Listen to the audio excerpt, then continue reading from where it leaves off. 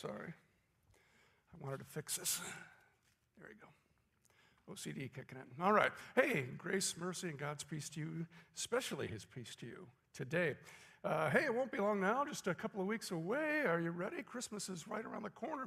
Now, whether you're a child or not, Christmas is the most anticipated day of the year. It is a special time. It's a time for giving, and it's a time for receiving.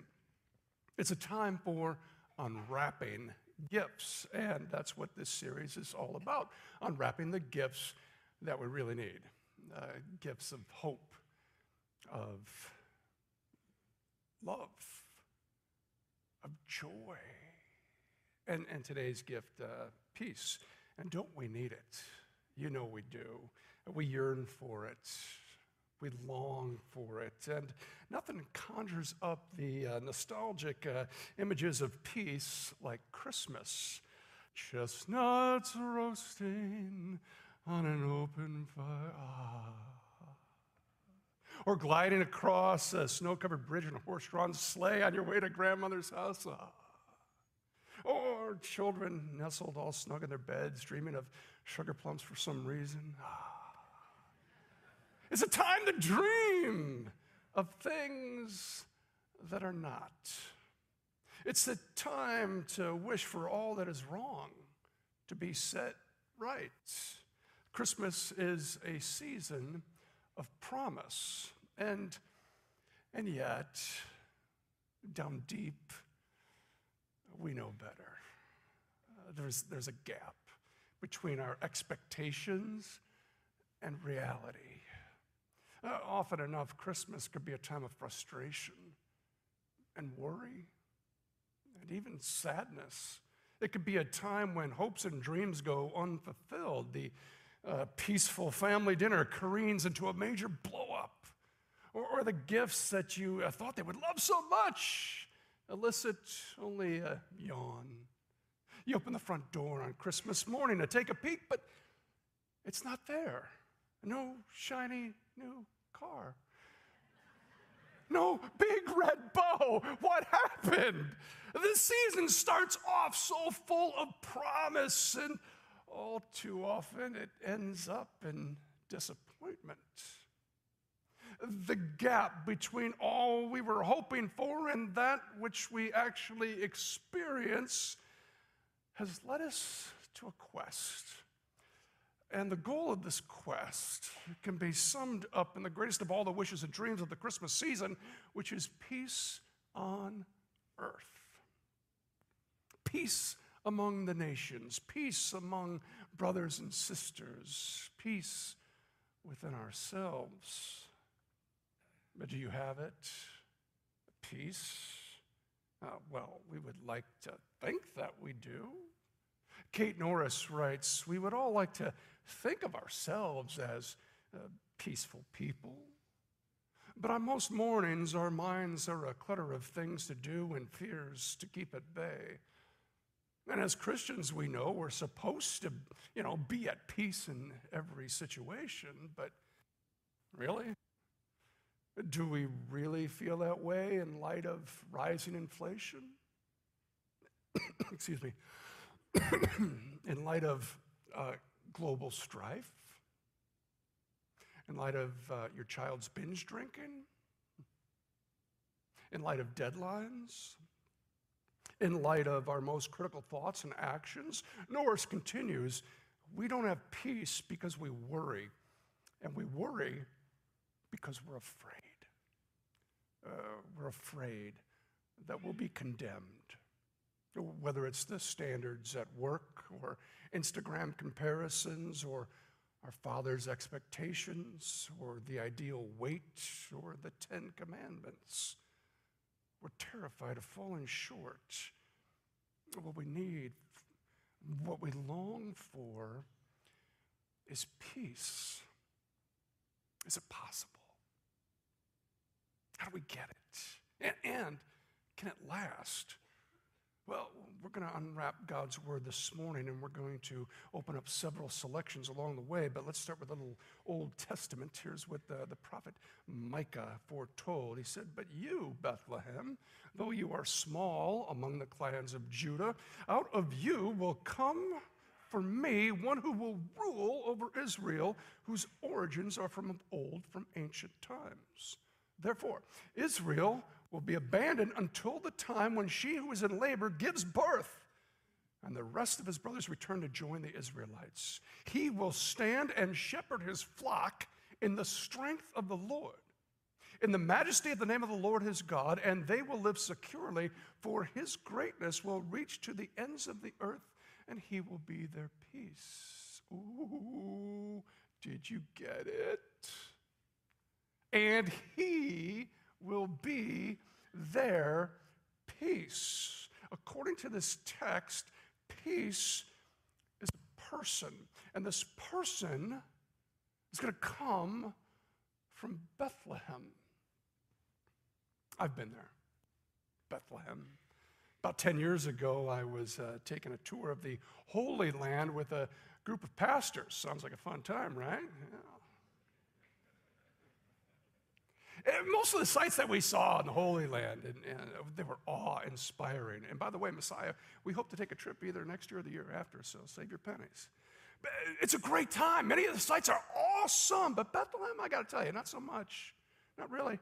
You talk about expectations not meeting reality, that's Bethlehem. It's very different from the song that we sing, "Oh, little town of Bethlehem, how still we see thee lie above thy deep and dreamless sleep.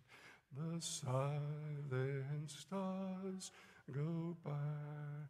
Yeah, I didn't see any of that. There are no silent stars. It was busy, and it was loud, and it was full of litter and graffiti and tourist traps. 14-foot barbed wire wall surrounds the city. You enter several police checkpoints where the people of Israel and Palestine are not at peace with each other. And as we walked along the narrow streets of Bethlehem, I was kind of keeping a watch out for, a holy moment. Something, I was looking for something calm, something bright amidst the noise and all the mess and the clutter, some little heartwarming experience that I could share with the people of Messiah, and everyone would be touched and have a tear in their eye, that kind of a thing. That's what I was looking for. And then out of nowhere, this cute little boy with these big, dark brown eyes and a raggedy old soccer ball, he began to follow our small group of clergymen down a side street, and he was kind of bouncing his ball along, and so I approached this little ragamuffin. I could tell that this was going to be it. It was, going to be more heartwarming than a Hallmark movie kind of a thing. There we stood, kind of eyeing each other. We were only a few feet apart, and since we didn't speak each other's language, with my kindest expression, I kind of opened my arms out, for a game of catch, just like Field of Dreams, right? I was kind of thinking that afterwards, we'd sit on a porch step and maybe share a Coke or something, friends, I got to tell you, that's when it hit me. No, really. Wham! It hit me. My head snapped back. That cute little kid with the big old eyes purposely fired that soccer ball into my face. It was a direct hit. Blood gushing out of my nose, all over my clothes. And that little bugger was laughing at me. I couldn't believe it. I was so, there's a word for it, but I'm going to say ticked. I grabbed that ball, and I was going to boot it way over the fence as far as I could send it, but I didn't. I'm a pastor. There are too many witnesses.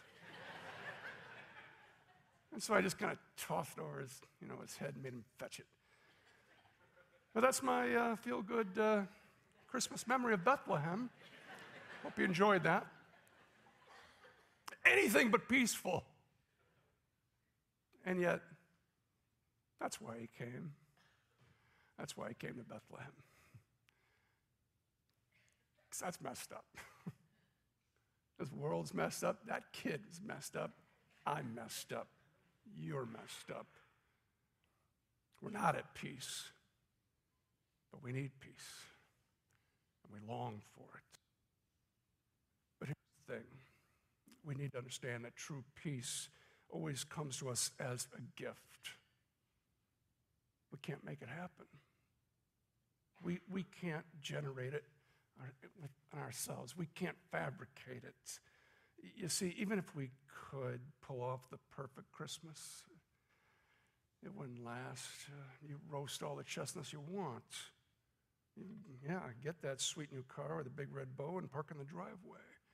Or better yet, park it in my driveway. But I'll tell you, it won't last. We need something better than that. We need something that's going to last. We need permanent peace, and that only comes from one source. You go to Bethlehem. That's what makes this season so dear. We go to Bethlehem, and we just kind of take a peek in the manger, and there he is, the Savior of the world. For unto us a child is born, and unto us a son is given, and he's going to be called Wonderful Counselor. He'll counsel you. Mighty God, everlasting Father, and the Prince of Peace. He is Christ the Lord, little baby. Wrapped up in cloths, born to save us from our sins. He didn't have to come. There's no reason. But he came. Because the gap between God and man and the distance between heaven's perfect expectations and our sinful reality is too great. So he came. Born to die, to lay down his life, only to take it up again. God has come to suffer, die for the sins of his creation. This is the reason he was born. This is the reason for Christmas. Christmas is for the cross. Christmas is for lasting, permanent peace. God has come in the flesh in order to close that gap. He had to become a man, a human.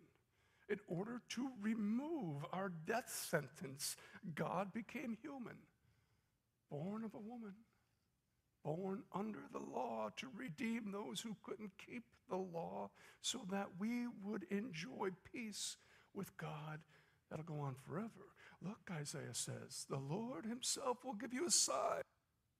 The virgin will be with child, and she will give birth to a son, and will call him Emmanuel, which you know means God with us. He has come to change the world. He has come to live and to die and to rise again for every life that he created. He came wrapped in this baby's skin. But make no mistake, he came on a mission. There's a reason, a purpose. He came to live a sinless life because we never could. He's our substitute. He came as the living sacrifice for our sins. He was born to be beaten by the people who should have loved him. But God so loved you. And God so loved me. And God so loved the world that he sent his son to become flesh, to become our sin. I think the Apostle Paul says the best Christmas message of all, and there it is. God made him who had no sin to be sin for us, so that in him we would become the righteousness of God. There it is. That's the wonderful exchange. It's the great switcheroo. He made himself nothing, taking on the very nature of a servant and being made in human likeness and being found in appearance as a man. He humbled himself and he became obedient unto death, even death on a, there it is, cross. The Son of God would eliminate the gap by becoming one of us. He took our punishments so that we would have lasting peace with God. Our sin had to be paid for, and so God would come and pay the price. He handed himself over. He took on our infirmities, our sickness. He carried our sorrows. He was stricken by the Father. He was afflicted. He was pierced for our transgressions. He was crushed for our iniquities. And the punishment that brought us peace. Punishment, peace. The punishment that brought us peace was upon him, and by his wounds we are healed. We need peace. We long for it. I'll look no further. You look at the manger. You have to look at the cross. The punishment that brought us peace was upon him. Christmas time is a time for peace, but it's also a time for punishment. I know, that don't sound right, does it? But it is. The manger doesn't mean much without the cross. It's just a nice little cute story without the cross. Peace doesn't last unless we connect it with punishment. I'll explain with an illustration I've used before. It's from John MacArthur. It's like I said, I've used it in the past, but this is the story I just kind of go to and love because it's the one that I know best that kind of captures how punishment and peace actually fit together. John MacArthur says, centuries ago, where it was known far and wide that a certain tribal leader was the greatest of all the tribes. But this tribal leader was known not only for his strength, but also for his love and for his wisdom. There was nobody like him. In order to help his people live safely and peacefully, he carefully put in laws. And when he put these laws in place, guiding every aspect so life would go well for people, the leader enforced those laws strictly and had long ago acquired a reputation for uncompromising justice. Now, in spite of those laws, there were problems. One day it came to the leader's attention that someone in the tribe was stealing. So he called all the people together. He said, you know, we have laws in place, and these laws are for your well-being. They are for your protection to help you live in safety and in peace. And with his eyes heavy with sadness and his love for them, he said, the stealing must stop. We all have what we need. And so the penalty for stealing has been increased from 10 to 20 lashes with the whip for the person who is caught stealing. But the thief continued to steal. The thief continued to ignore the laws and do what they wanted. And so the leader called the people together again, and he said, please hear me. He's pleading with them. This has to stop. It hurts all of us, and it makes everyone feel bad about everybody else. And so the penalty has been increased to 30 lashes. Yet the stealing continued. And so the leader gathered his people together once more. And he said, please, I'm begging you. For your sake, this has to stop. The pain that it's causing amongst us is too great. And so the penalty has been increased to 40 lashes from the whip. Now, the people knew of their leader's great love for them, but only those closest to him saw a single tear make its way slowly down his face as he dismissed the gathering. And then one day, finally, a man came to say that the thief had been caught. The word spread. Everyone gathered to see who it was. A single gasp raced through the crowd as the thief emerged between two guards. And the tribal leader's face fell in shock and in grief because the thief was his very own mother, old, frail. What's he going to do? What will he do? The people wondered aloud, a hushed murmur fanning out. Would he uphold the law? Or would the love for his mother win over it? The people waited, talking quietly, collectively, holding their breath. And finally, the leader spoke, and he said, "My beloved people." His voice broke, a little more than a whisper. He continued, "It is for our safety and peace. There must be 40 lashes. The pain that this crime has caused is too great."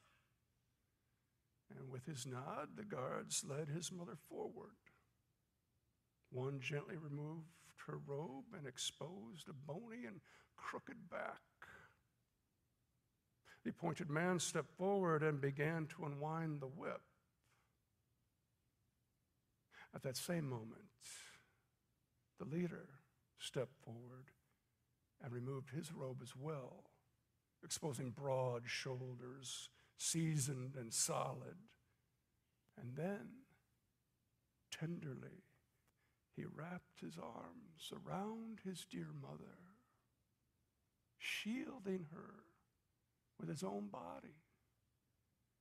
And he whispered gently against her cheek as his tears blended with hers. And he nodded once more, and the whip came down again and again and again. A single moment, yet in love and justice, punishment and peace had found eternal harmony. Love and justice. It's an amazing story. And it's true. Punishment and peace. Remarkable and real. A manger and a cross and an empty tomb. All so that we would have lasting peace with God through our Lord Jesus Christ. Jesus came to us. The Son of God became one of us, dwelt among us, did it all for us. Our place in heaven was more important to him than his place in heaven, and so he gave us his place by taking our place. Well, it won't be long now. Christmas is right around the corner, and we'll celebrate it officially. But really, we can celebrate it any day, any time, because we have lasting peace with God. And as a way of reminder, we have a little gift for you today. This one's a very simple one and hopefully a meaningful one. Here's our box. Every week we're pulling out a new gift for you.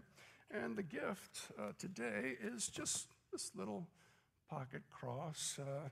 You can put it in your pocket, or there's a hole through it. You can run a string through it and hang it on your Christmas tree or your rear view mirror or around your neck for that matter. But we hope that you'll be blessed with peace as you go through this season, and really every season, holding on to all of the joy and the love and the peace that we have in Christ. This little pocket cross comes from the Holy Land, It's carved from olive wood. And just hold on to it, and you think about punishment and peace. And it's very real. And now may the peace of God, which transcends all understanding, guard your hearts and your minds in Christ Jesus. Amen. All right, Greg, thank you.